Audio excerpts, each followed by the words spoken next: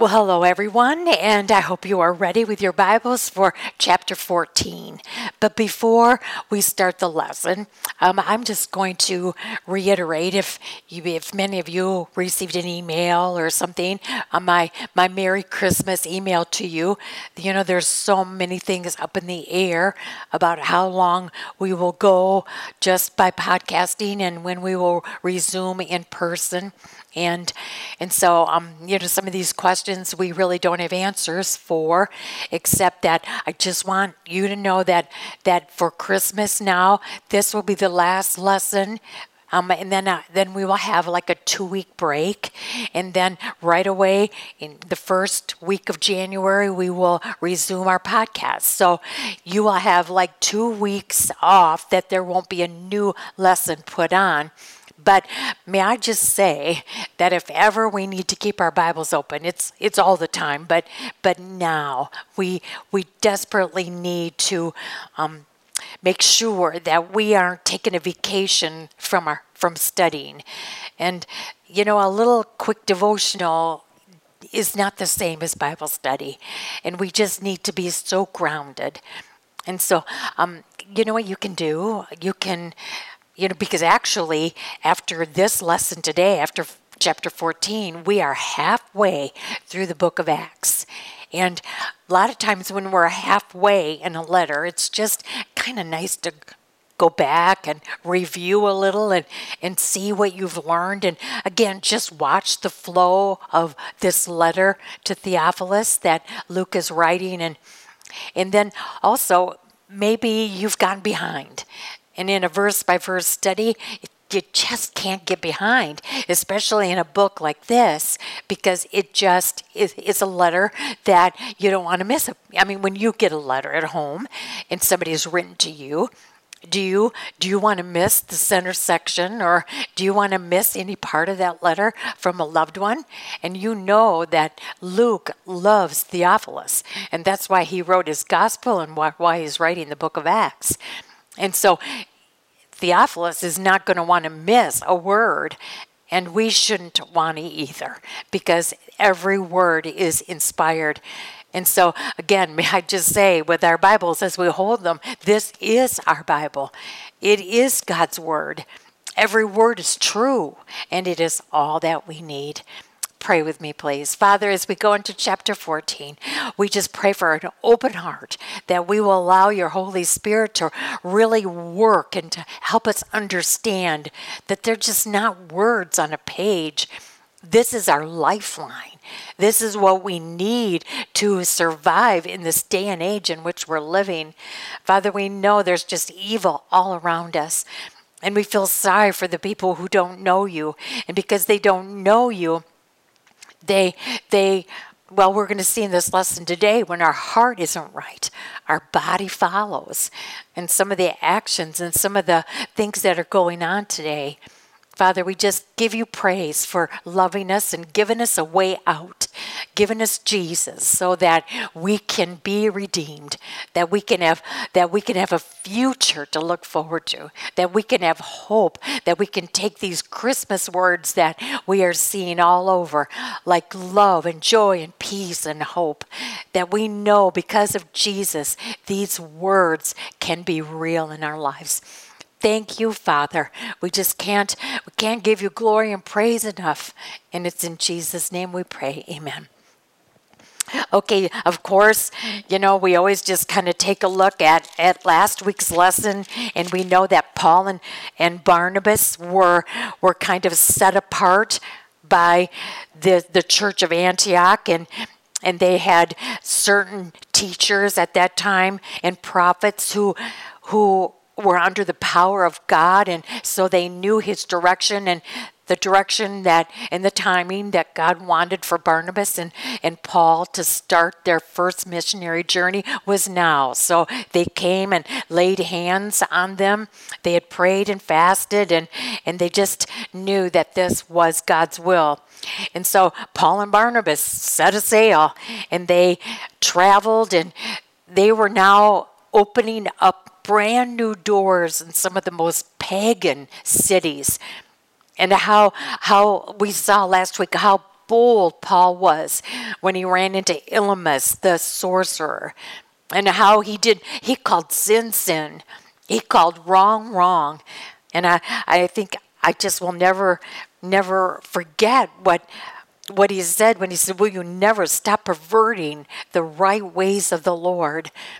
I mean, when we are sinning, that's what we're doing. We're perverting the right ways of the Lord. And as his children, that should be something we do not want to be a part of at all. And so then, we watched them then move into another Antioch Pisidian. We just don't want to get confused with that. But then it's there that Paul does speak to the brothers, he calls them. Brothers, if you have a message, we have a message for you, because, Paul and Barnabas went into the synagogue, and after the prayers and after the readings from the first 5 books of the Old Testament, the Torah, then someone from the synagogue says, let's have someone now talk on these readings. Let's have someone who is educated in this stand and speak. And then when they saw Paul and Barnabas, they invited Paul to stand up and to interpret and to expound on the readings that were just read. And Paul used that as such an opportunity, and he certainly met them where they were at in the Old Testament. But then, how beautifully he moved in to the story of Jesus.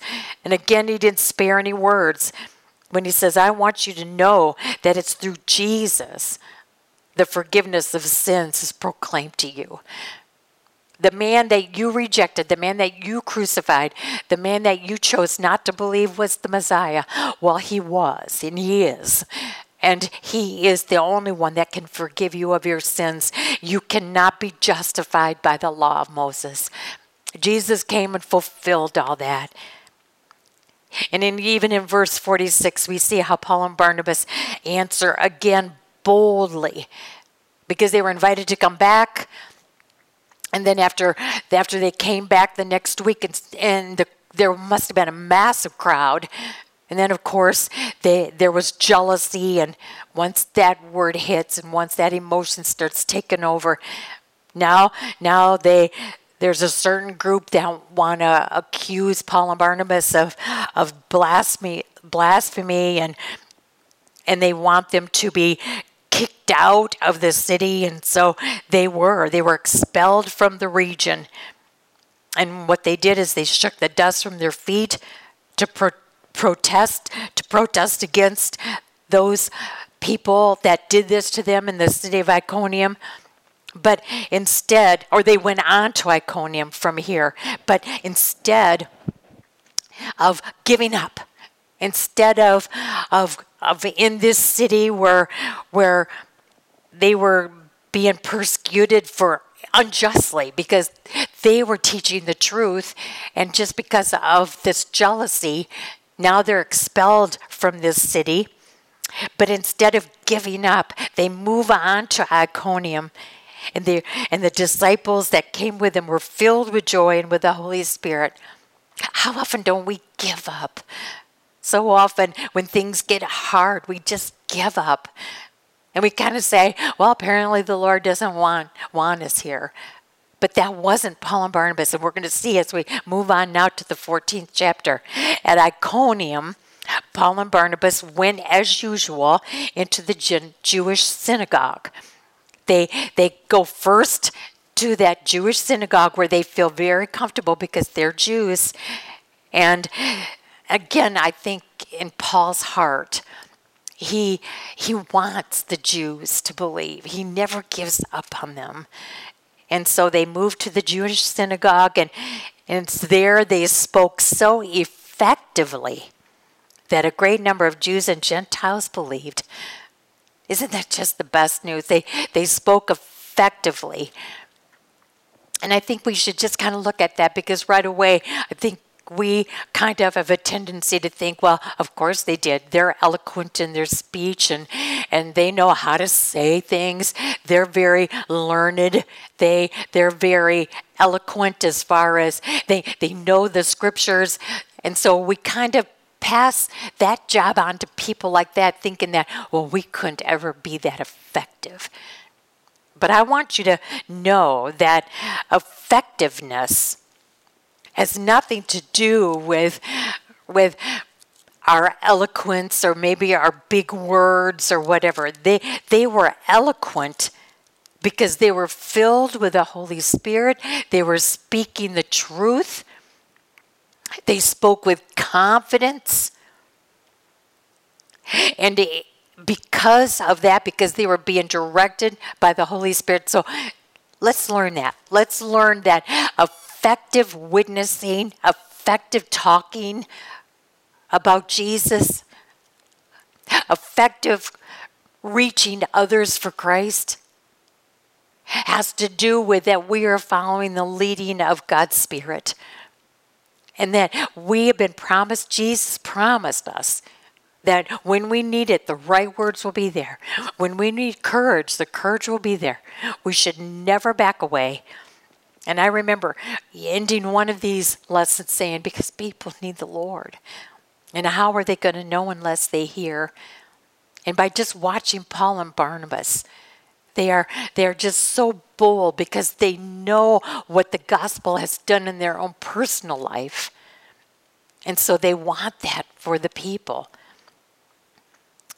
But verse 2, but the Jews who refused to believe stirred up the Gentiles and poisoned their minds against the brothers. Right there it shows that you have a choice. And as we go on, it says, so Paul and Barnabas spent considerable time there speaking boldly for the Lord, who confirmed the message of his grace by enabling them to do miraculous signs and wonders. I mean, they weren't batting 1,000. It's very clear that there were many Jews and Gentiles that believed. But the one who chose to refuse to believe, see, this is where, when I prayed, I said, Lord, help us to see that our heart and the condition of our heart is so important because our body follows, our actions follow. I mean, when you see that, first of all, they refuse to believe, and so then who's sitting on the throne of their life? They are. And so then what happens, then it's all human nature and self-centeredness and those kinds of things. They stir up the Gentiles and poison their minds. So Paul and Barnabas, what did they do? Instead of leaving, they spent considerable time there speaking boldly for the Lord. They wanted to keep reassuring the new believers. They wanted to confirm their message. They didn't just run out and leave because there were some that didn't believe. They cared for the ones who did believe, and they wanted to keep growing and maturing them and confirming the message so that it got deeper and deeper into their soul. That message of grace, that we are saved by grace alone, that undeserved favor. In this power of God's Spirit, God saw to it that they were given, and we've talked about this with Acts, that the apostles were given when they went into new territory, just like when Jesus came and introduced the gospel. He did miracles and wonders. That drew attention, that drew the crowds, that kind of firmed up people maybe who were on the fence. But then look at verse 4. The people of the city were divided. Some sided with the Jews, others with the apostles. And you know, I went back to, there was a couple places in the Gospels, but I chose Mark 3. Mark chapter 3 talks about these are Jesus' words. Jesus was talking about that word divided, and how dangerous, how the things that happen when people are divided. So in Mark 3 verse 35. Let's see. No, verse 25. I thought, oh dear, that's not right. Okay, Mark 3 verse 25. How can Satan drive out Satan? If a kingdom is divided against itself, the kingdom cannot stand. If a house is divided against itself, that house cannot stand. Those were Jesus' words. And so we see the danger when you see in verse 4, the people of the city were divided. And that concerned Paul and Barnabas, because they knew that a house divided cannot stand. That's why Jesus in John chapter 17, when he was praying for all of his children, in the latter part of that, in that chapter, he prayed. What did Jesus pray for all of us? That we would stay unified. And I know we all have differences of opinion, and we all think we're right. But we've got to be real careful about that, because that causes dissension, which then causes division. And we have to see how then that weakens the foundation. And it all has to do, God isn't complicated. You either accept him or you don't. I mean, there's only one of two choices always. And we've seen it already in this chapter. There were those that believed, and then there were those who refused to believe. And I just want to ask you, they heard the same message. So whose fault was it when they chose not to believe? When they deliberately plugged their ears? When they refused? Whose fault is it? I just hope you don't mind a little story here, but there was a gentleman that I never met, and I didn't know him until after the fact. Apparently, he had times that he could have received Christ as his Savior. He could have believed, but he kind of stayed neutral. He kind of stayed on the fence, and then all of a sudden, his mom, who he adored, got very sick, and that's when he just prayed, Lord, please heal my mom. And the Lord took this wonderful lady home to be with him. And this man was devastated. In fact, because he really never knew God and never really understood that God's plan is perfect, never had the indwelling of God's Spirit to remind him of biblical teachings of Jesus. Because of that, he just shook his fist in God's face and said, you and I, we're done. Because if this is the way you operate, he made that choice. Well, as God would have it, just kind of like with Saul on the road to Damascus. Remember, God told Ananias, I have picked him. I had chosen him to be the apostle to the Gentiles. And looking at his life, it looked, that's impossible. No, we serve a God who when he has a plan, nothing is impossible. As God brought Saul to the ground, one day this man was just flipping channels, and there's so many beautiful details, and I could just go on and on. But as the Lord would have it, and how the Lord wanted me to be the avenue of, I happened to be doing a television program at that time, and we would do songs, I would sing, and then I would have a time of just a table talk. I would have my Bible and just maybe 5-10 minutes, just kind of like a thought for the week, so to ponder on, to maybe, I tried so hard to get them then to want to get back into their Bibles and go farther, because I only had a half hour. I only had a few minutes besides the songs. Well, as the Lord would have it, this man somehow, because he recognized me from another channel, closing that local station off with God Bless the USA every night, he all of a sudden identified, hey, there's that girl that sings God Bless the USA to close out the station at night. Now she's sitting at this little table, and he was intrigued. He was curious. And he started listening. And then he realized that it came on every week. And as he would hear, because the Lord loved him and the Lord had plans for him. And that's why you can't just say, well, apparently he wasn't chosen. So, he shook his fist in God's face. And so obviously he's not a chosen one.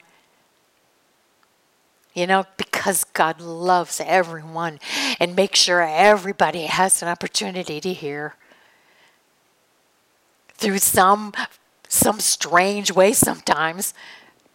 But on this little TV program, he realized that something was missing. And then I happened to be going to do a concert. I happened to be going to do a concert right in his town. And he saw that on the marquee. And he hadn't been in church. I don't know if he had ever been in church, to tell you the truth. But he wanted to come and see me in person.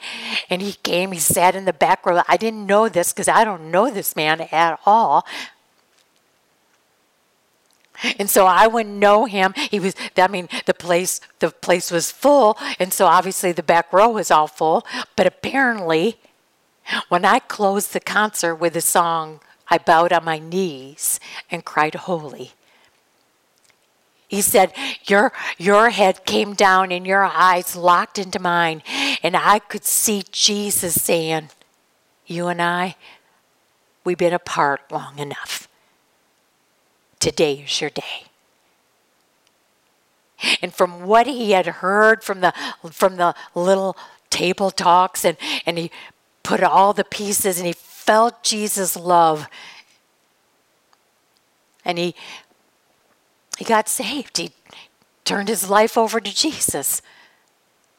And it wasn't right away, but later on, he wrote Tom and I and asked if we could meet up with him. And it was our first time meeting this couple.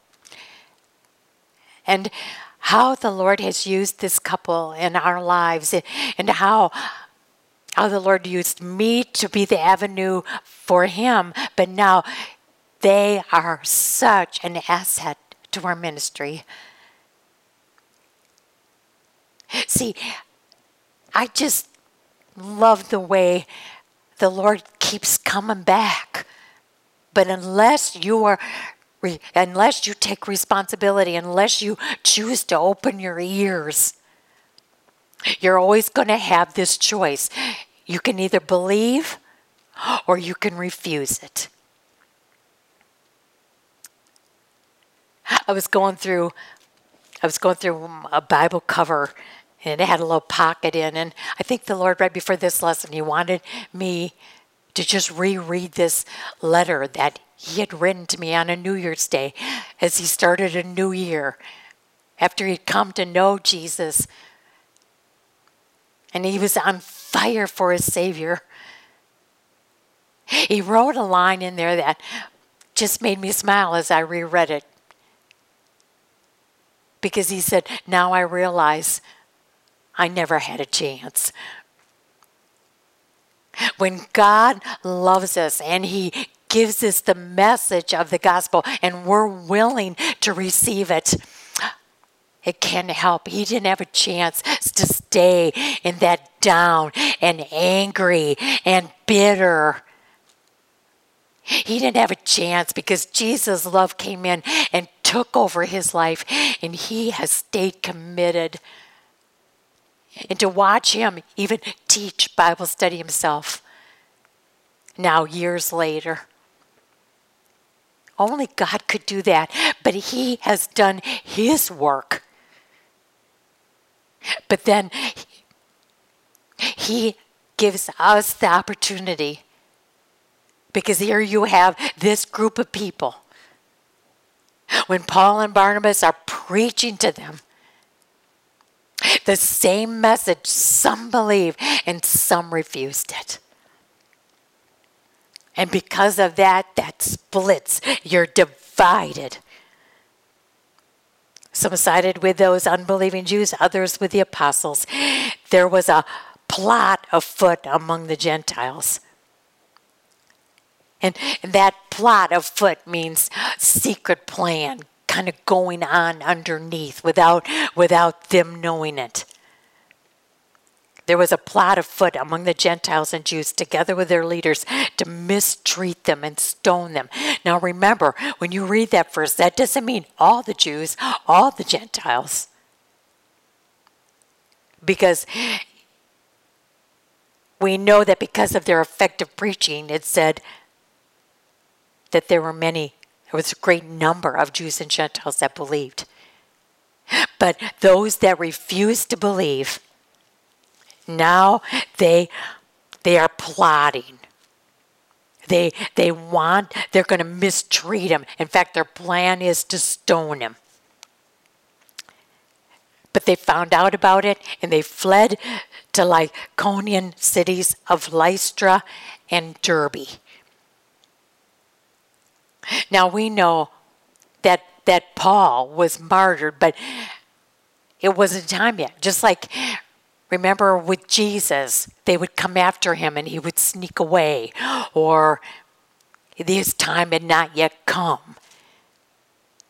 See, God's timing is so perfect, and it isn't time for Paul to be martyred yet. He's still got work to do. But they found out, and now they escaped to the cities of Lystra and Derbe and to the surrounding country, where they continued to preach the good news. They continued to preach the good news. They're not giving up. Look how many times I've even said that already in this lesson. They don't give up, even when the times get tough. They trust the God that they've put their faith in. They trust the God that gave them a Savior. And they keep going.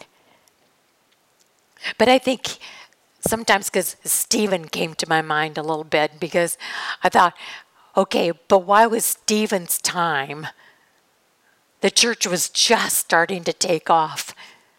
He was probably one of the best when it came to humility and grace and compassion and wisdom and full of the Holy Spirit and faith. And these are questions that we just don't know. That's why our faith is so important. That is, we believe in even though we don't understand or see. But it wasn't time for Paul and Barnabas to be martyred. So in Lystra, there sat a man crippled in his feet, who was lame from birth and had never walked. He listened. That's a key word. He listened to Paul as Paul was speaking. Paul looked directly at him. Isn't that something? Now, it kind of reminded me, of when that man told me that when I was singing, that my eyes looked right at him and he could just, through my eyes, he heard Jesus. Something happens when you look directly at someone. I didn't know I did, but the Lord made sure that he saw himself. Jesus made sure that he saw himself. He saw himself for what he was, but he saw Jesus. And he could probably see Jesus' open arms saying, come on, you and I, we've been apart long enough. I see your heart and there's still potential. I know you're angry and you're bitter, but I see potential. Come, let me show you what I can do in your life. And fortunately, he saw his responsibility to make that move to come. And he did. And you see how Paul, when he looked directly at this man, this lame man, he saw that he had faith. The Lord enabled him to see that this man had faith enough to be healed. He listened to the message. And then Paul saw that as he listened, the message took root in his heart. And he called out, stand up on your feet. And at that man jumped up and began to walk. That was such proof of his faith, because remember, he had never walked before. And that reminded me, and I went back to Acts chapter 3, where when Peter and John were confronted with a lame man, and this man had never walked. Remember, it says the man crippled from birth was being carried to the temple gate called Beautiful. In chapter 3, verse 4, Peter looked straight at him, and he made the man look at them, Peter and John. Peter said, look at us. So the man gave him his attention. And that's when Peter looked at him and said, silver and gold we do not have, but in the name of Jesus Christ of Nazareth, walk. And Peter, in verse 7, taking him by the right hand, he helped him up. And instantly the man's feet and ankles became strong, and he jumped to his feet. Great story. But I saw there was a slight difference here. When Paul looked at him and saw his faith, he saw within his heart that he had the faith to be healed. I think in chapter 3, it's like Peter held out his right hand and kind of helped him with his faith. Kind of helped him. And then once he got up, and then it took hold. But Peter there took his right hand and helped him to his feet. Here, Paul looked directly at him, saw they had a faith to be healed, called out, stand up on your feet. At that, the man jumped up and began to walk. Paul didn't have to reach out his right hand to help this man. The Lord gave Paul the ability to see that this man would believe without any help at all. When the crowd saw what Paul had done, they shouted in the Lycaonian language, the gods come down to us. The gods have come down to us in human form. So they were so taken that now they called Paul and Barnabas gods. Barnabas they called Zeus, and Paul they called Hermes, because he was the chief speaker. The priest of Zeus, whose temple was just outside the city, brought bulls and wreaths to the city gates because he and the crowd wanted to offer sacrifices to them. So remember, you're talking a pagan city, and they see this miracle, and right away then they assume, because they don't have God's Spirit telling them the truth, they just automatically think, whoa, these two men, They're gods, little g.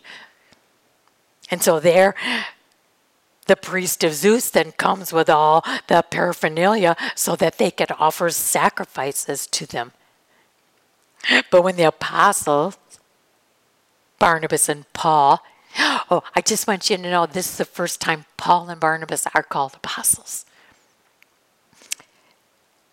But when the apostles, Barnabas and Paul, heard of this, they tore their clothes, which is a Jewish reaction to blasphemy. So being Jews and then to be acknowledged as gods, to them knowing only one true God, this was utter blasphemy. So the Jewish reaction is to tear their clothes.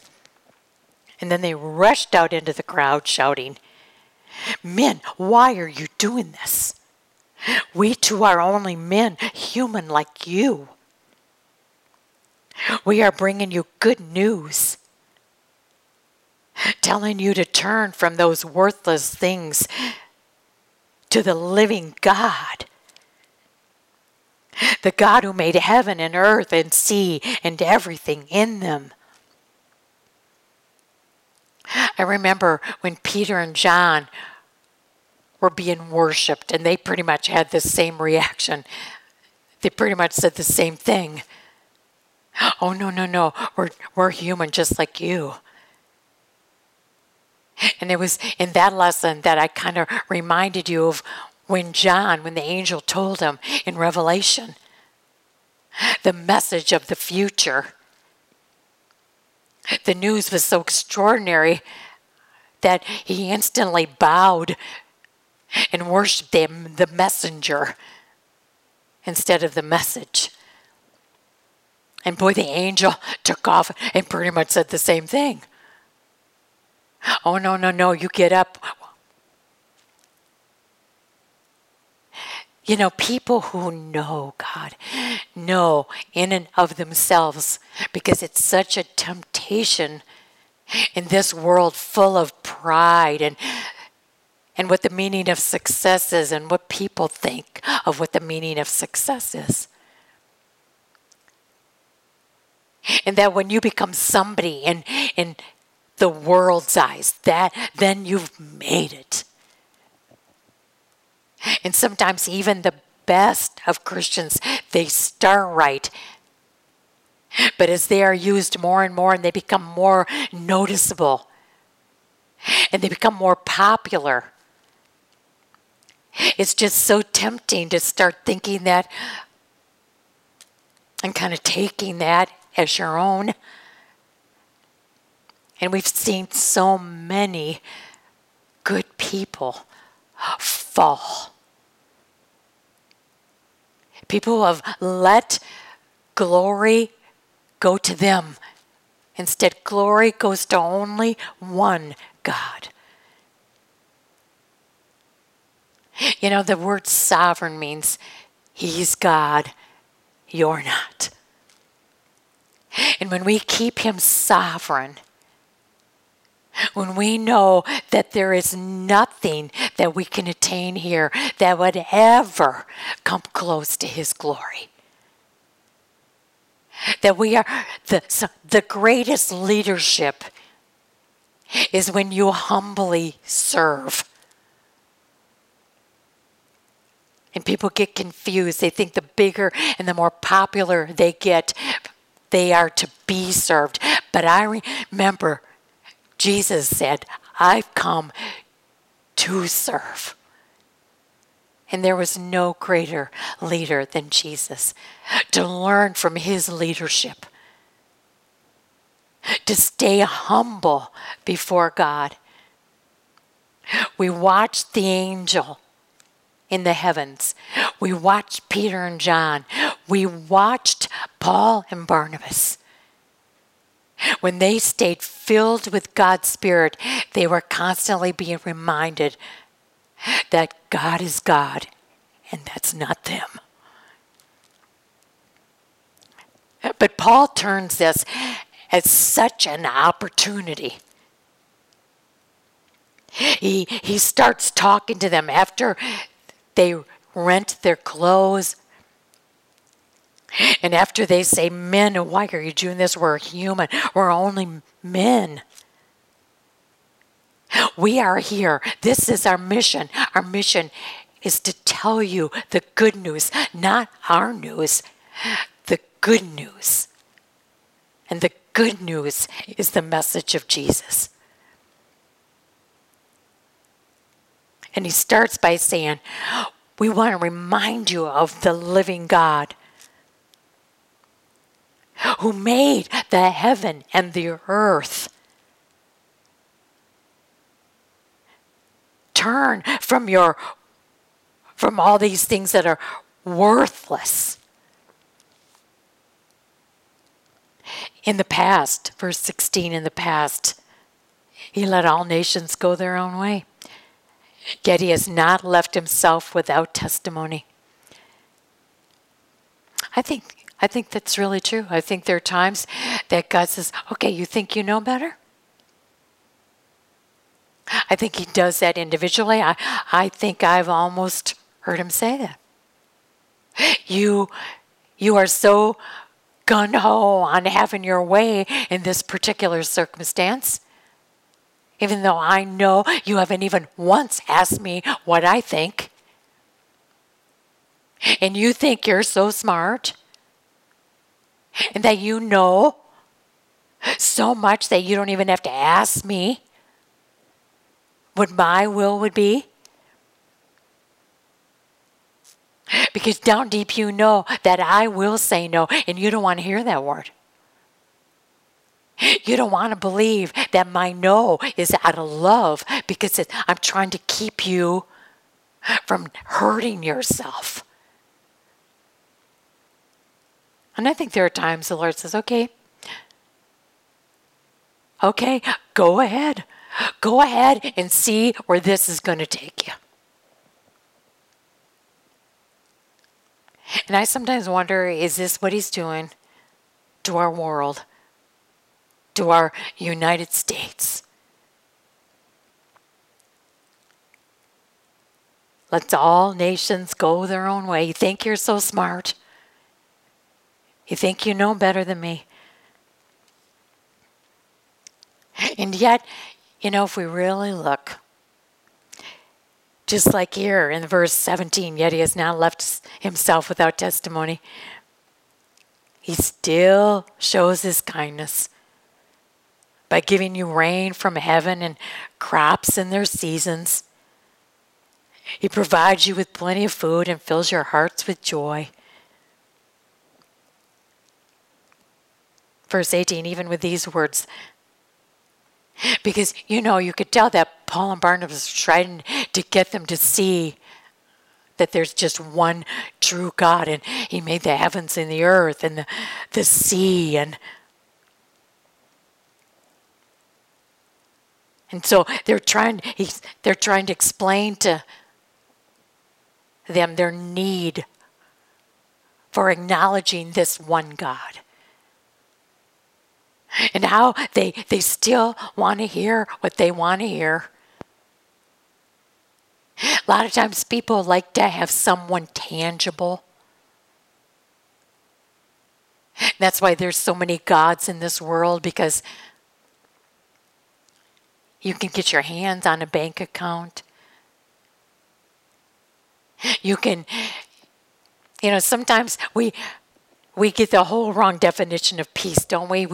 We feel like if we have this of this world, we have this of this world, and we've achieved this of this world, then that'll give me peace. But I think we've all experienced that there's nothing of this world that could give us peace. But a lot of times we stay deluded, so we keep working at a lot of things of this world, instead of just letting go and daring to surrender to his will. And in this case, they still wanted the gods to be Barnabas and Paul. Even with these words, they had difficulty keeping the crowd from sacrificing to them. Then some Jews came from Pisidian Antioch. Again, I don't want you confused, because the Antioch that we read about, where Paul and Barnabas were commissioned and set apart, and where they go back to. See, Jerusalem was like the church of the Jews, and Antioch became like the center church for the Gentiles. But here, we're talking about Pisidian Antioch and Iconium. Some Jews came from these cities and won the crowd over. Those ones that refused to believe, again, look at their continued behavior.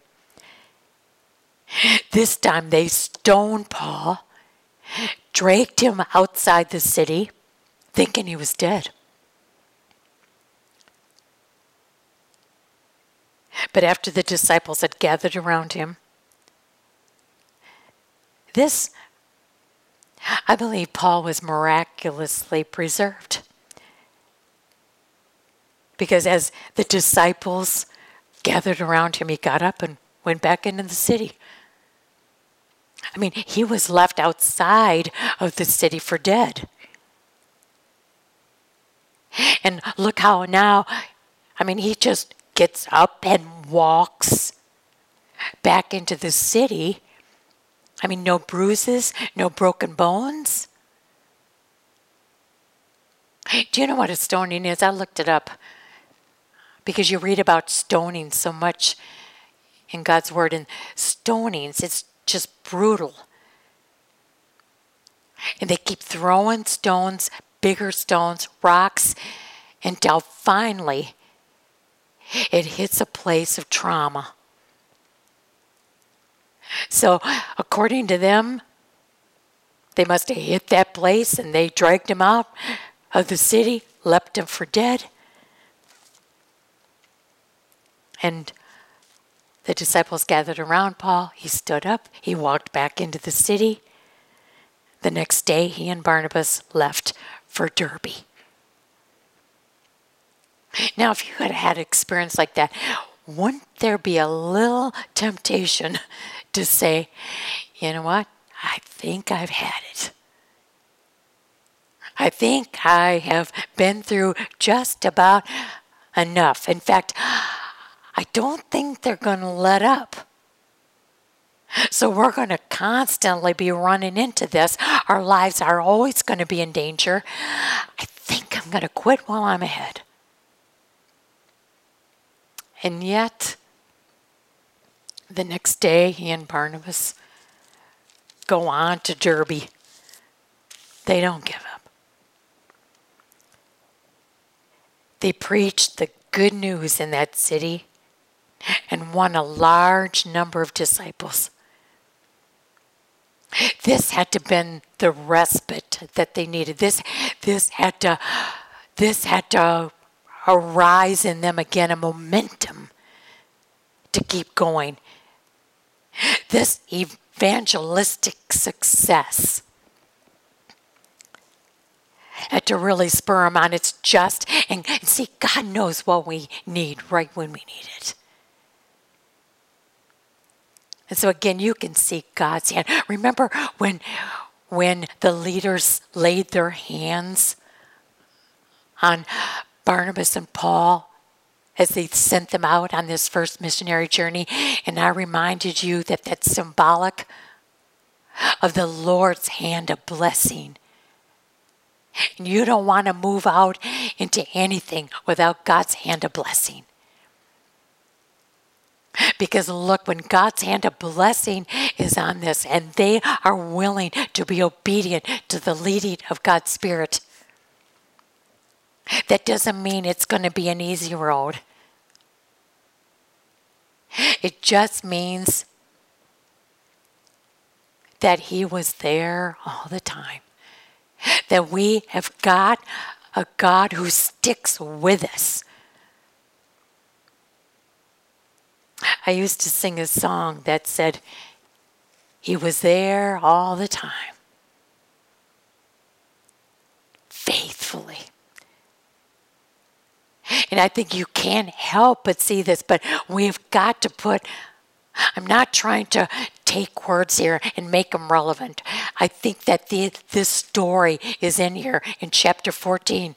So we are reminded that sometimes we go through some rugged times, that life can be tough, and it can go on for a while. But he's there all the time. Then they returned to Lystra. Now this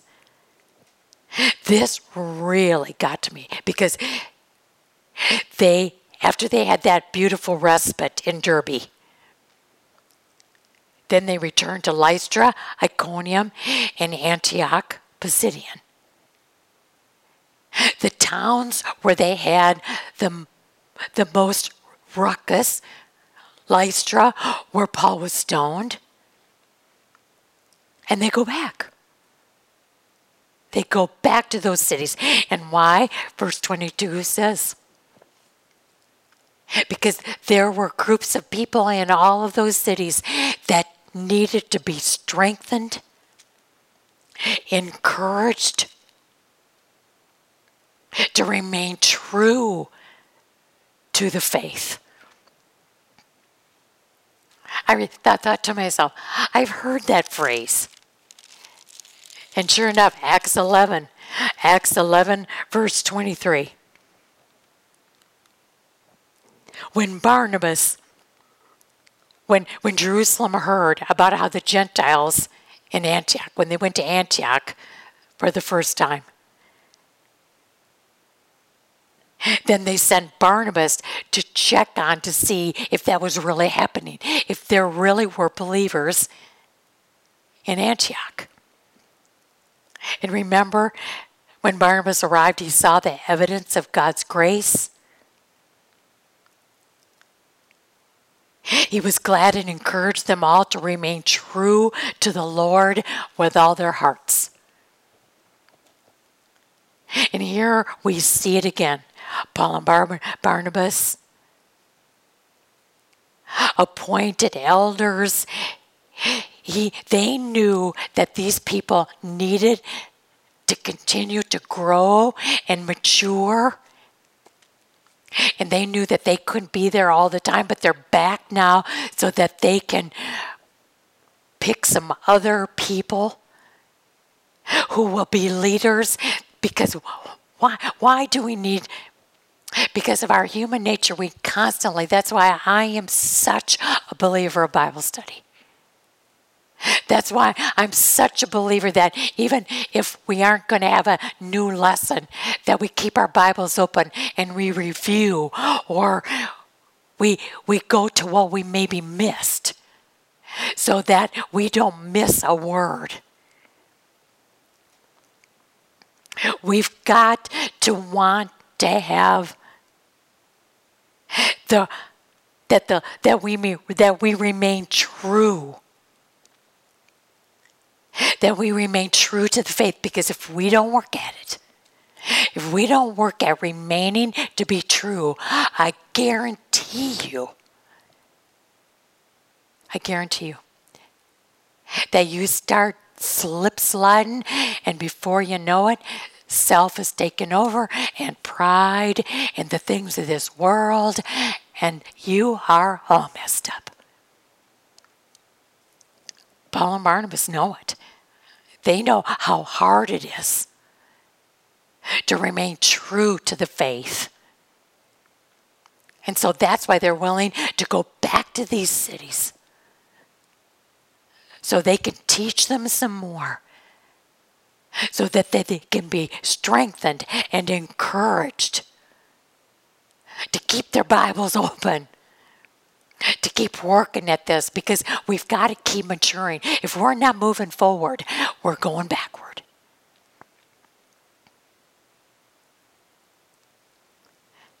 And so they also appoint these elders that will also keep momentum going. And they picked elders from each church, prayed, fasted, committed them to the Lord,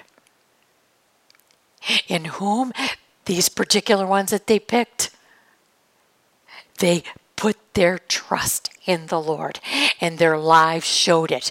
And so they were the ones picked. After going through Pisidia, they came into Pamphylia. And when they had preached the word in Perga, they went down to Attalia. So they just kept moving.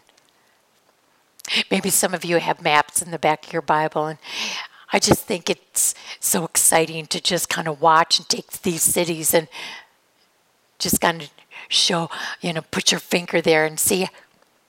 Because they're moving, they're on the move.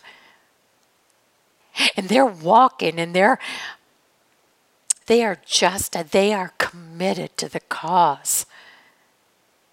And they don't want to miss these towns. They want to make sure that they hear and have a choice in whether to believe or not. From Attalia, they sailed back to Antioch. This is the Antioch where the church is strong and the leaders are for the church of the Gentiles. It says that where they had been committed to the grace of God for the work that they are now completed.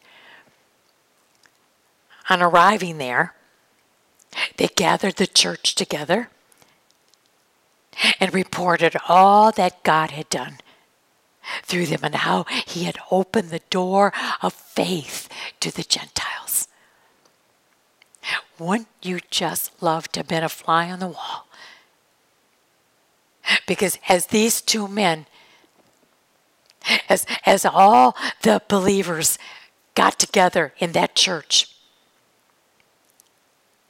to be able to hear Paul and Barnabas tell and explain their experiences,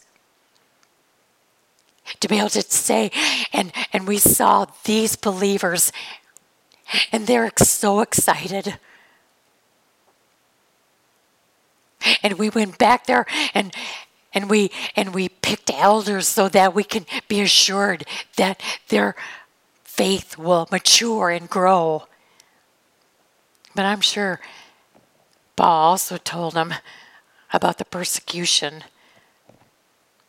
Again, a reminder that living the life of Christ is never going to be easy. But it will be so worth it.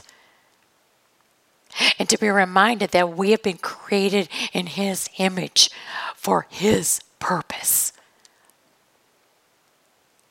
And in this chapter, I think this is in the book of Acts, we watch this kind of commitment. Putting self aside because you long for the souls of the lost. And whatever it takes.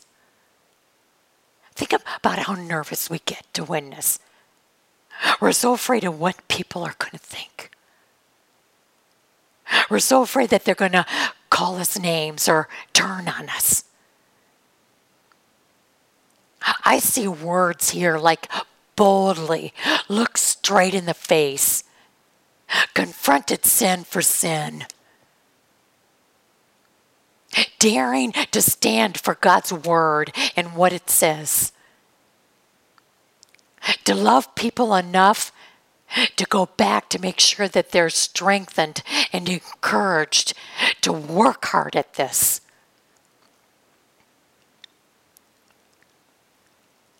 I'm sure as they're telling the church of Antioch all these experiences, I dare say there were standing ovations, not for these two men, but hands were up in praise to an almighty God who was working through two humble men.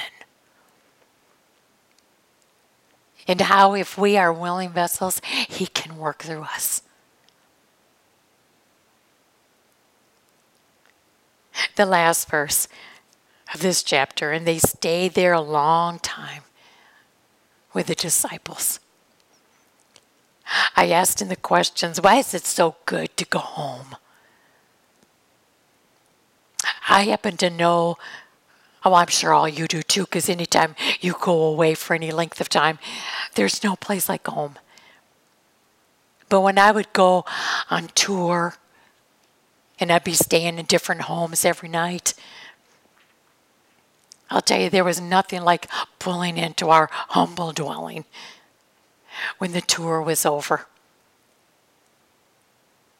And then we would tell friends and family about our experiences and what Jesus had done through some of the concerts or some of our one-on-one talks. Sometimes our greatest ministry was after the concert was over. But it was so wonderful to go home, to be able to share with people that understood and would be excited. And I'm sure that they stayed there because they needed a rebuild. They needed to rest up. They needed to get fortified. Again, I repeat, no matter how strong you are in the Lord, if you don't continue to cling to Him, because sometimes when we get so strong in the Lord, we have a tendency to think we can slack off. And I am just begging you, don't slack off. Remain true to your faith. Stay strong. And the only way that can happen, through difficult times, through questionable times, is being confident and sure of God's Word. Heavenly Father, we just know you know us. We know that you know us so well. And that's why you have given us your Word and your Spirit. And this gift of prayer where we can stay connected to you and constantly be feeding and gaining our strength and encouragement when our natural tendency wants us to be discouraged and defeated and give up. Father, may we take these examples and know that they're in your Word for a purpose, and that is so that we can see ourselves and know that if it can happen to Paul and Barnabas, we are working with the same Spirit, with the same words. Father, when we falter, we have no one to blame but ourselves. Father, I pray that we just love you so much that we just can't wait to see what you've got for us. Not only in our lives, but through your words. Father, we give you glory and praise. And again, as we go into this time of Christmas, Father, we are so grateful for Jesus every day. But we are so grateful that the Word became flesh and dwelt among us. And because of that fact, we have a Savior. And Father, because he was born in Bethlehem and grew up and walked this earth and taught and instructed and died and rose and ascended. And because he lives, we can face tomorrow because we've got the hope of a future that we can hardly put into words. You've given us a glimpse, though. And Father, we do give you glory, and we pray all of this in Jesus' name. Amen.